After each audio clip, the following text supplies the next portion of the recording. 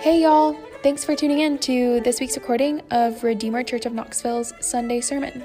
We're really glad to have you with us because we know that there are a million different podcasts that you could be listening to right now. So we're thankful that you've chosen to spend some of your day with us. We hope that this recording will be an encouragement to you and that God, by His Spirit, will use His Word to remind you of Jesus' love. If you would like to reach out to us, we would love to hear from you. To do that, please email us at office@redeemerknoxville.org. We also want to give a quick thank you shout out to Evie Andrus and Parker Green, who you hear playing our awesome intro and outro music here each week. Lastly, if you'd like to support Redeemer in her mission to Urban and University Knoxville, please visit www.redeemerknoxville.org and look for the little give button in the top right corner. Thank you so much, and here is this week's sermon. Good morning, everybody. My name again is Bruce O'Neill, and I'm currently pastoring in New York City. And before you blame Sean for bringing somebody from a foreign land to your church, I grew up in Alabama, and you'll know that shortly, the accent. But I did marry a local, so maybe that allows me. She's a UT grad, and my son graduated in 2016. It's how I got to know Redeemer. My son went here when he was in school, and so when we came to visit him, we would come to Redeemer, and we fell in love with the church so much that when we thought about where in the country we wanted to retire, it was going to be here in Knoxville. We bought a condo up on Cherokee Bluff, so we come back often, and when we do, we're here with you. We love the church. We love its mission to Urban University community. We think that's where God is really moving, and we love being a part of that. We also love Sean. Sean is in the PCA. We're not really known for artistic preachers, and Sean happens to be one of them. So it's a delight. He's one of my very favorite preachers to listen to because he doesn't just give us the content, which we are known for, but he does it in such a beautiful way that it's easy and wonderful to listen to. And so you have a treat having Sean Slate here as a pastor, and you already know that, but I just wanted to affirm it. So if you have your Bible with you, or if you want to follow along in the worship guide, we're going to read from the same text. It's Acts 8, 1 through 8. If you just want to sit there and listen to me read it, that is okay too. But please understand, it is the word of the Lord, and so I read. And Saul approved of his execution, and there arose on that day a great persecution against the church in Jerusalem. And they were all scattered throughout the regions of Judea and Samaria, except the apostles. Devout men buried Stephen and made great lamentation over him. But Saul was ravaging the church, and entering house after house, he dragged off men and women and committed them to prison. Now those who were scattered went about preaching the word. Philip went down to the city of Samaria and proclaimed to them the Christ. And the crowds with one accord paid attention to what was being said by Philip, when they had heard him and saw the signs that he did. For unclean spirits, crying out with a loud voice, came out of many who had them, and many who were paralyzed or lame were healed. So there was much joy in that city. This is the word of the Lord. Thanks be to God. When I was young, I took art class. That's the closest I'm going to get to being an artist.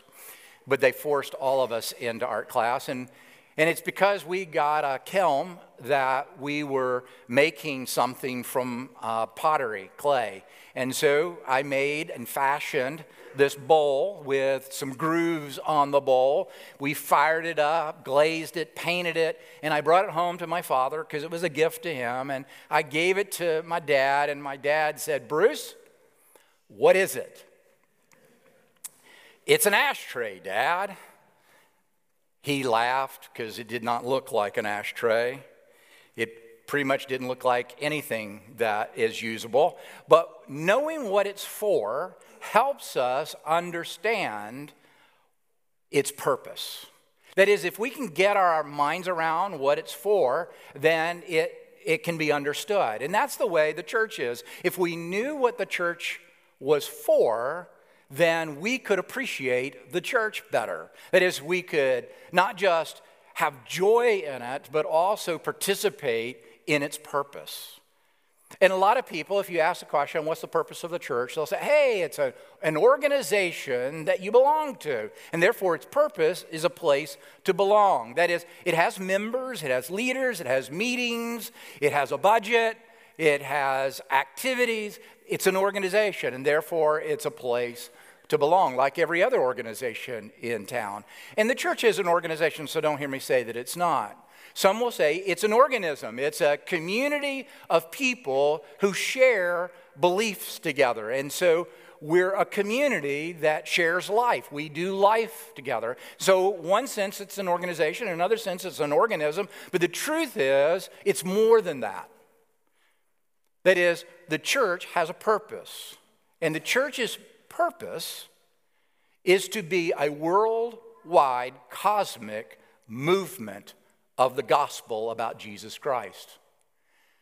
Let me say it again. The church's purpose is a worldwide cosmic movement of the gospel about Jesus Christ. That Jesus Christ came, he lived on earth in our place as if we had lived his life. That's been accounted to us. So what he did, his goodness was transferred to us. He died the death that we should have died. That is, he went to a cross to pay for sins that we committed in our place. He rose from the dead as proof that the Father accepted that sacrifice on our behalf, and he ascended to heaven and sits at the right hand of God the Father, ruling and reigning from heaven over earth. So if that's the gospel, the church's purpose is to take that message to the whole world. And it's cosmic because you and I have, as part of the understanding of Christ's return, that he's going to make all things new. That Jesus died on the cross not simply to save souls, but to make all things new. And so that's the message that we proclaim. And when people hear that, they believe and they enter into this kingdom. That's the movement. It's worldwide. It's cosmic, and it's about Jesus Christ. Have you ever thought about that? Have you taken a moment and thought, why are you here? Not just simply to sing some songs, to hear a good message, but literally as we participate, as we become part of the church, we are part of a worldwide cosmic movement in this world. That's what we're doing as a church, and Redeemer is part of that. In fact, Redeemer is not just part of it, it's fruit of it. That is, we participate in it, but the very fact that we're here is the result of it. And so, I'll break this passage up. It should be a little easy to remember because they're all going to be P's. And so, the first section will be the church planted. And then we'll look at the church persecuted. And then lastly, the church is purposed. So it's planted, persecuted, and purposed. And just like the rest of Acts, in most cases, the book of Acts is descriptive of what happened, not prescriptive that it will happen or that it must happen. So what I'm trying to say is that this is not prescriptive of how a church operates. That is, it's first planted, and then it's persecuted, and then it's purpose. But the church, big C, this is how it became part of this worldwide movement of the gospel about Jesus Christ. God planted it. It was persecuted because it represented God on earth as it proclaimed the gospel about Jesus Christ. And then because it was persecuted, it was scattered. And as it was scattered, it became purposed to proclaim that message of the gospel. All right, with that in mind, let's first look at the church planted. The first verse, and Saul approved of his execution. He's talking about Stephen. And there arose on that day a great persecution against the church in Jerusalem, and they were all scattered throughout the regions of Judea and Samaria, except the apostles. So first of all, let's identify the church. When Acts 8 is written, when the time in which it's talking about, there was only one local church. There wasn't a church in every city. There was just a church in Jerusalem. And to the best of our understanding, it had about 500 members and about 11 leaders, the apostles. That is, it wasn't yet a worldwide cosmic movement. It just simply was a local church. And though you and I probably would have named it First Presbyterian Church of Jerusalem or Redeemer Presbyterian Church in Jerusalem, they called it the Church in Jerusalem because there wasn't another one they had to distinguish after. You don't need a first and a second if there's only one. And so it's called the Church in Jerusalem. And so one of the things that you noticed is that it's all local right there. It's not yet part of the movement. And so we have to ask the question, why did they stay in Jerusalem? You see, they were told by Jesus that they were going to preach the gospel to the whole world. They were commanded, they were instructed that take this message of the gospel about Jesus Christ, his life, his death, his resurrection, his ascension, and preach that to every part of the world. And yet they were still in Jerusalem by the time we get to chapter 8. They're still there, about 511 people, give or take. They were told at the beginning, before Jesus ascends into heaven, you, when the Holy Spirit comes upon you, you will be my witnesses, beginning in Jerusalem, to Judea and Samaria, to the remotest part of the earth. You're going to be my witnesses of the gospel about Jesus Christ to the world. And yet, we find them in chapter 8, still in Jerusalem, still gathering together just outside the temple to hear preaching. So why did they stay? They stayed because there were some pretty amazing things going on in that local church, the only church. One of the things we get from Acts 2 is Peter gets up to preach. We don't know how many were in the crowd, but we know 3,000 of the people that listened to him that day believed the gospel about Jesus Christ and joined that church. So at one time of preaching the gospel, he had 3,000 people convert to the faith. Great. That's a great beginning of a church. You go from 500 to 3,500. But we know from Acts 4, just a couple of chapters over, Peter gets up to preach again. And it says 5,000 people heard him that day, believed the gospel about Jesus Christ, and joined that local church. So however amount of time it is from Acts 2 to Acts 4, the church grows from about 511 people to 8,511 people. And most say that's pretty conservative because often Jews, when they did counting, didn't count women and children, so it could have been much larger than that by 2 sermons. Amazing feat. You can imagine if you were in the crowd and you were seeing not only this incredible preaching, but also all these converts, and then on top of it, you saw them healing blind people and they had sight. Or one of your cousins had come and he was lame, but now he walks. Or someone who had been deaf from birth now hears. And it's an amazing event that people were excited about. You and I would have done the very same thing. If that was going on, not only would we stay, but people would move here to join us to see it happening. And that's exactly what was happening. And so the answer to the question is, why did they stay? It was an amazing activity of the movement of the Holy Spirit in that church at that time. But we've got to admit, it's not like that here. It's not like that in the United States right now. There was a time in 1776, 15% of America went to church of any kind. We always kind of tend to look back and read back into history, something that wasn't there, that this was some big Christian experiment. And the reality is only about 15% went to church of any kind. Then comes the first and second Great Awakening, and the church moves from about 15% to about 50% of people attending church. The height of church attendance is in the 1950s when we had about 60 some odd percent attend church. In 1960, 97% of Americans believed in God, according to Gallup. Gallup does this survey every year, and now 81%. That's a pretty big dip, believe in God. Almost 90% self-described as Christians in 1960. 64% today would call themselves a Christian in the United States. Today, the fastest growing self-designation, when Gallup does this survey every year, they added a category about 25 years ago. So they've only been measuring it for the last 25 years. And when they say Christian, Muslim, all the other different faiths, they get down to the bottom and none. The fastest growing self-designation in America today is not Christian, it's none. I have no faith. I belong to no religion. That's the fastest growing, and particularly among young people in the United States under the age of 30, 40% self-describe as none.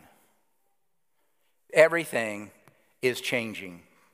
We've become more secular, more pluralistic, which means anything goes, more skeptical, more cynical about everything. And what does that mean for the American church? Well, I read a book, and I'm gonna save you some dollars so you don't have to buy the book, but it has two principles that he teaches that is worth the whole book. The two principles are this. The writer, his name is Todd Bollinger. He wrote the book Canoeing the Mountain to describe where the American church is today and where we need to go as part of this gospel movement in our country. And he says every explorer up until 1804 thought two things about the United States. You see, he takes the story of Lewis and Clark expedition of 1804, and that becomes the metaphor of where we are today. And he says every explorer up to 1804 thought that there was a way from the Columbia River to the Pacific Ocean, that there was a northwest passage through the Rocky Mountains that were connected by waterways. And so all they needed were canoes. So they found 40 men who were great canoers. They were all explorers. They got into these canoes close to St. Louis, Missouri, and traveled on the Missouri River to the Columbia River towards the Rockies, thinking there was a northwest passage. Well, as they got closer and closer to the mountains, they were noticing a couple of things. The river was getting narrower and shallower because, as you know, the Missouri River runs out at the Rockies. It doesn't go on to the Columbia River to the Pacific Ocean like they thought. And so he says that the American church is like that. That is, things that we used to do in the 1950s and 60s really reached a lot of people. We were answering the questions of our generation was asking, and people were coming to faith. But as time goes on, as we become more secular, more postmodern, more pluralistic, more cynical, though we're not asking the questions that this generation is asking. We're not answering them. And so we're missing them. And so fewer and fewer people are being reached by these older methods that we used.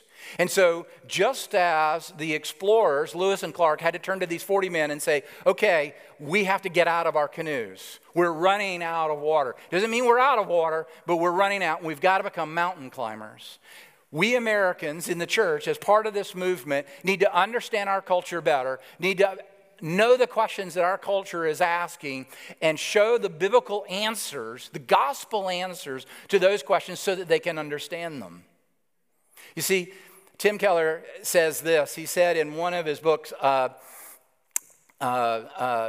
apologetics, he says that our generation, or every generation of Christians, tends to answer the questions of the previous generation as if the current generation is still asking those questions. Let me give you an example.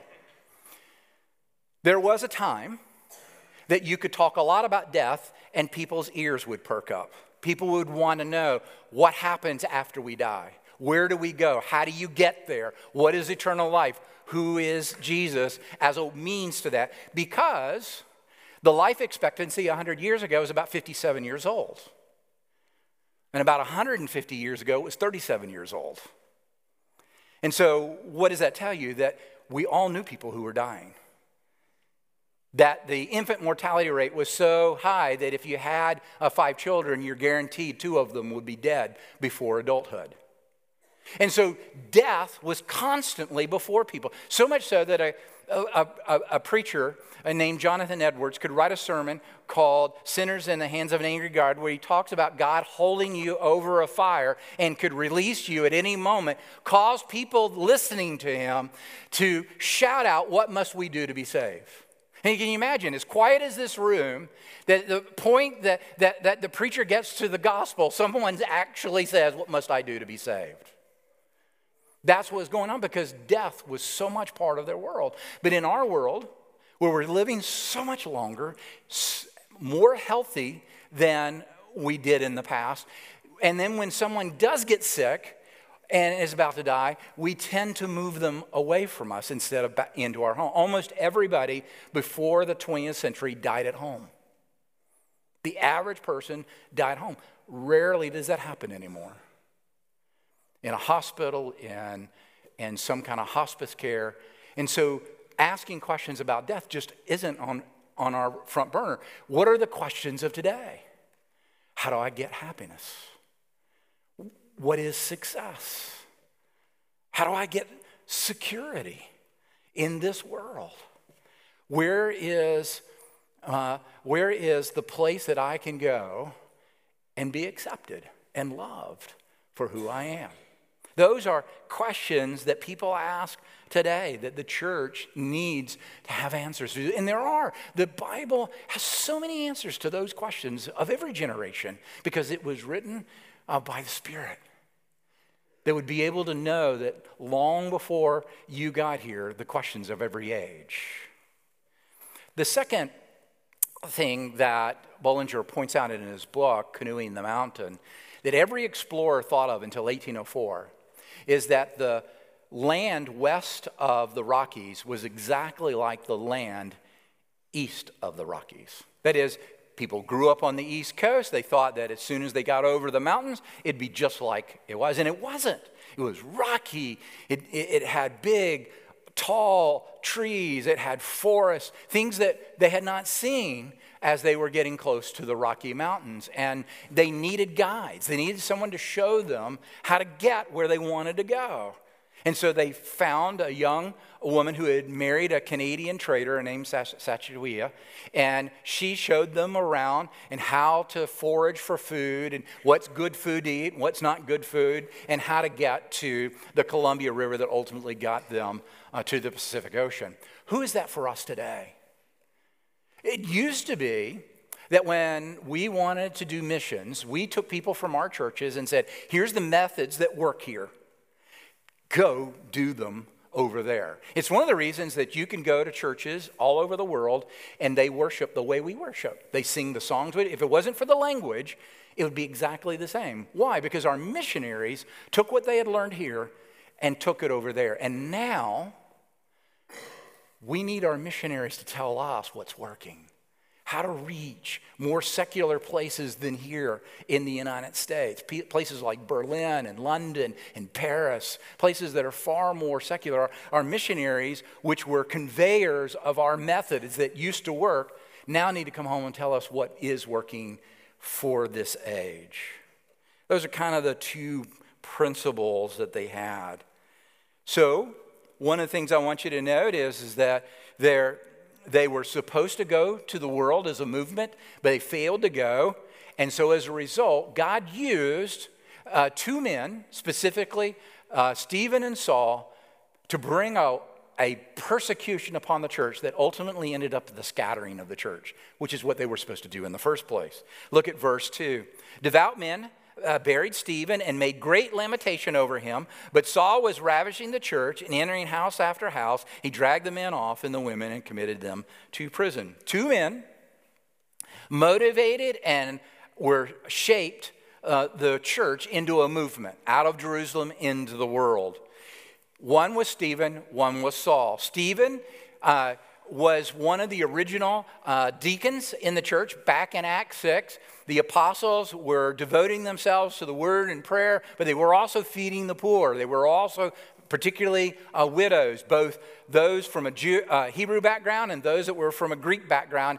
And there was a complaint that rose up in the church that they were giving more attention to the Hebrew widows than they were to the Greek widows. And so they appointed deacons, and one of them happens to be Stephen, and he had a beautiful deed ministry, but he also had a word ministry.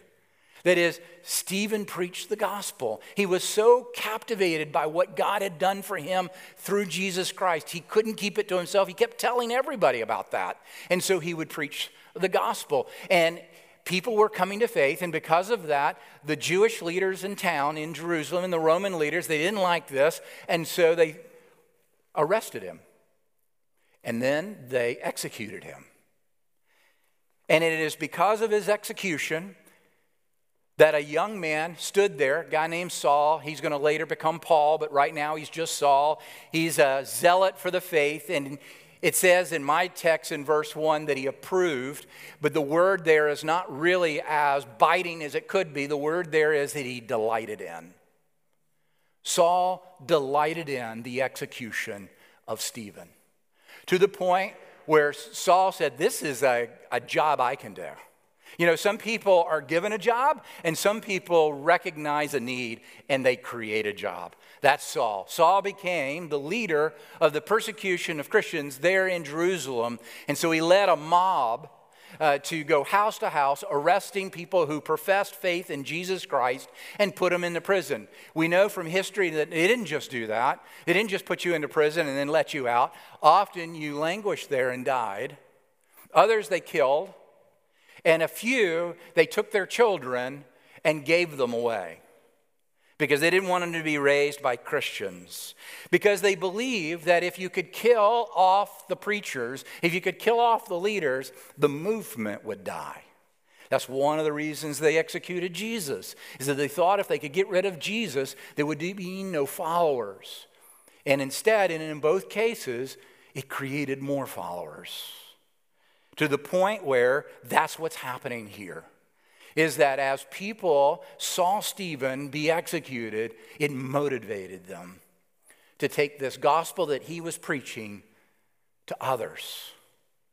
There's a book that we used to read as when my kids were growing up, there weren't a lot of great family devotionals, so I read them Fox's Book of Martyrs, the old one that had the whole hard, difficult, archaic words that we don't use, but they loved it. Because there's some really crazy things that happen in there. And one of them is the story of Hugh Latimer and Ridley. And Nicholas Ridley, these two stalwarts of the faith, they were both bishops. They're part of the Oxford Martyrs. They don't want to preach the gospel that the Queen wanted. And so they were burned at the stake there in Oxford. You can still see the monument to the Oxford Martyrs, and there's way more than these two. While they're being burnt, the first thing that Latimer says to Ridley to encourage him, he says, play the man, Mr. Ridley. Today, by God's grace, a candle will be lit that will never be extinguished. While these two men are burning, Thomas Cranmer, who's the Archbishop of Canterbury, is watching. And just previously had recanted it and said, yes, I will preach this false gospel. He changes his mind because he's steeled by watching these two friends of his burn at the stake and hear this beautiful encouragement, play the man. By God's grace, the candle we light will never be extinguished. And so he recants his recantation. The religious leader says, you can't do that. He says, yes, I must. And I must join my friends. And so they burn Thomas Cranmer at the stake. And when Cranmer is being burnt, he asked them not to tie his hands so that he could take his right hand that he had signed his recantation and burn it off. And then he died. What did that do? It started the English Reformation, which leads to you being here today. If those men had not done that, there would have been no missionaries that came to the United States. That's 1555. We are the fruit of the movement of the gospel of Jesus Christ. We're not just being asked to be part of it, we are the fruit of it. They're fulfilling a prophecy by the 4th century theologian Tertullian, who said that the blood of the martyrs is the seed of the church. The church moves because that motivates us. That if they can do that, how can I not proclaim the gospel that has set me free? That's the beauty. In verse 4, it says that those who had been scattered preached the word wherever they went. So as they're being persecuted, they're being scattered. And as the scattered ones are scattered, they scatter the gospel where they go. And so let me handle 2 quick objections that people have about Christians evangelizing their faith, sharing their faith with others. One is from outside the church and one comes from within the church. The outside objection is simply, you Christians, that's a private thing. You keep that to yourself. It's okay for you to believe, but don't tell anybody else about it. Don't bring it into the public square, because in the public square, it's not supposed to have faith. This is where facts, this is where other things are debated, but not your faith. I just want to tell you this morning, that's not intellectually honest. If you believe something to be true, for you not to bring it into the public square for debate is dishonest. That's what Penn Jillette said. Penn is a partner with Teller. They're a comedian act, and Penn's a famous atheist, and they interviewed him. You can check it out on YouTube. They interview him about Christians. He's not a Christian, not particularly in love with Christianity because he doesn't believe in God. And so they asked him, is it okay? Do you wish that Christians wouldn't share their faith? And this is what he said. I don't respect people who don't proselytize. That's his word for evangelism. I don't respect that at all. If you believe that there is a heaven and a hell and people could be going to hell and you think it's not really worth telling them, because it will make it socially awkward for you, how much do you have to hate somebody to not tell them about salvation? He goes on and says, how much do you have to hate someone to believe in everlasting life is possible and not tell them it can be for them?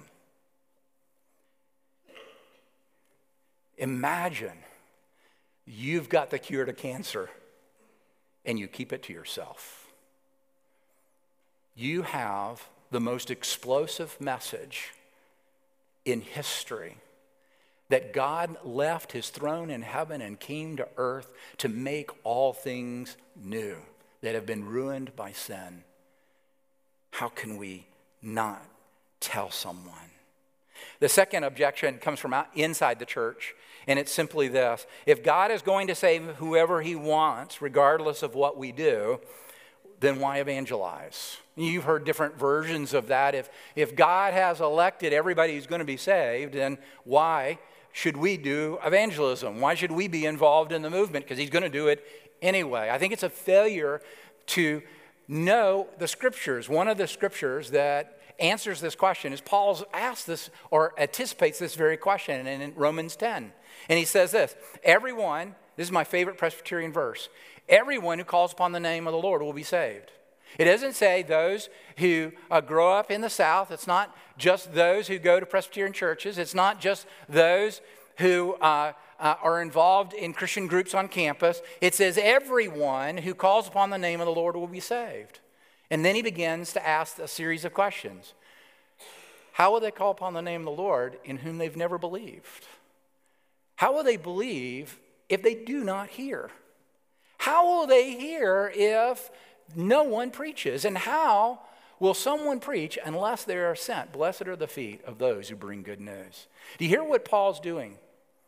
He is saying that yes, on the one hand, God is in charge of this movement. It's his movement of the gospel about Jesus Christ. But my means by which that happens is that someone shares the gospel with someone who doesn't know. Do you hear that? He has decided in his infinite wisdom to hook the gospel to how someone believes. And so it is impossible, that is, you can go to the Grand Canyon, you can go up into the Smoky Mountains, and you would still not know what Christ has done for you. Only if we tell them about what Jesus loved for them, and to the extent he went, go. But Bruce, how about all the people who have been elect?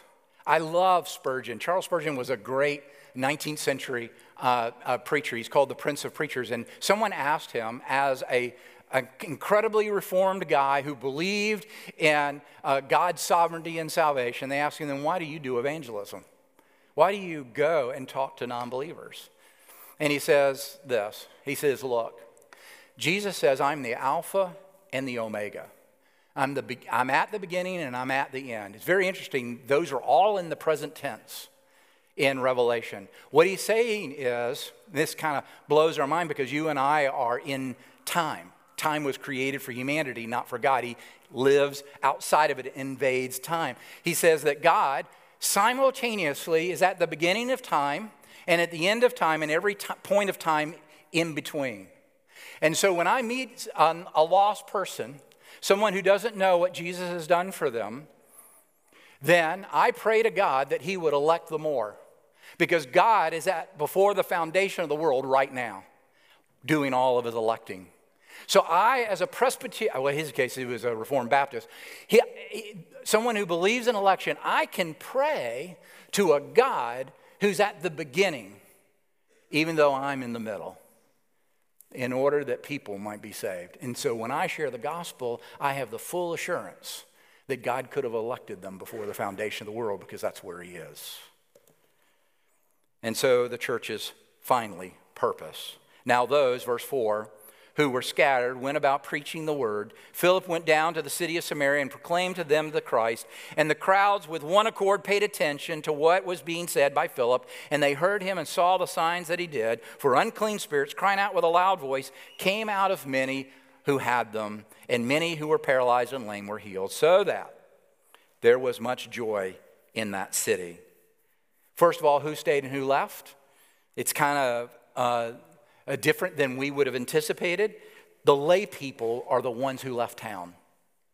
It was the regular members of the church left, and the apostles, the leadership, stayed.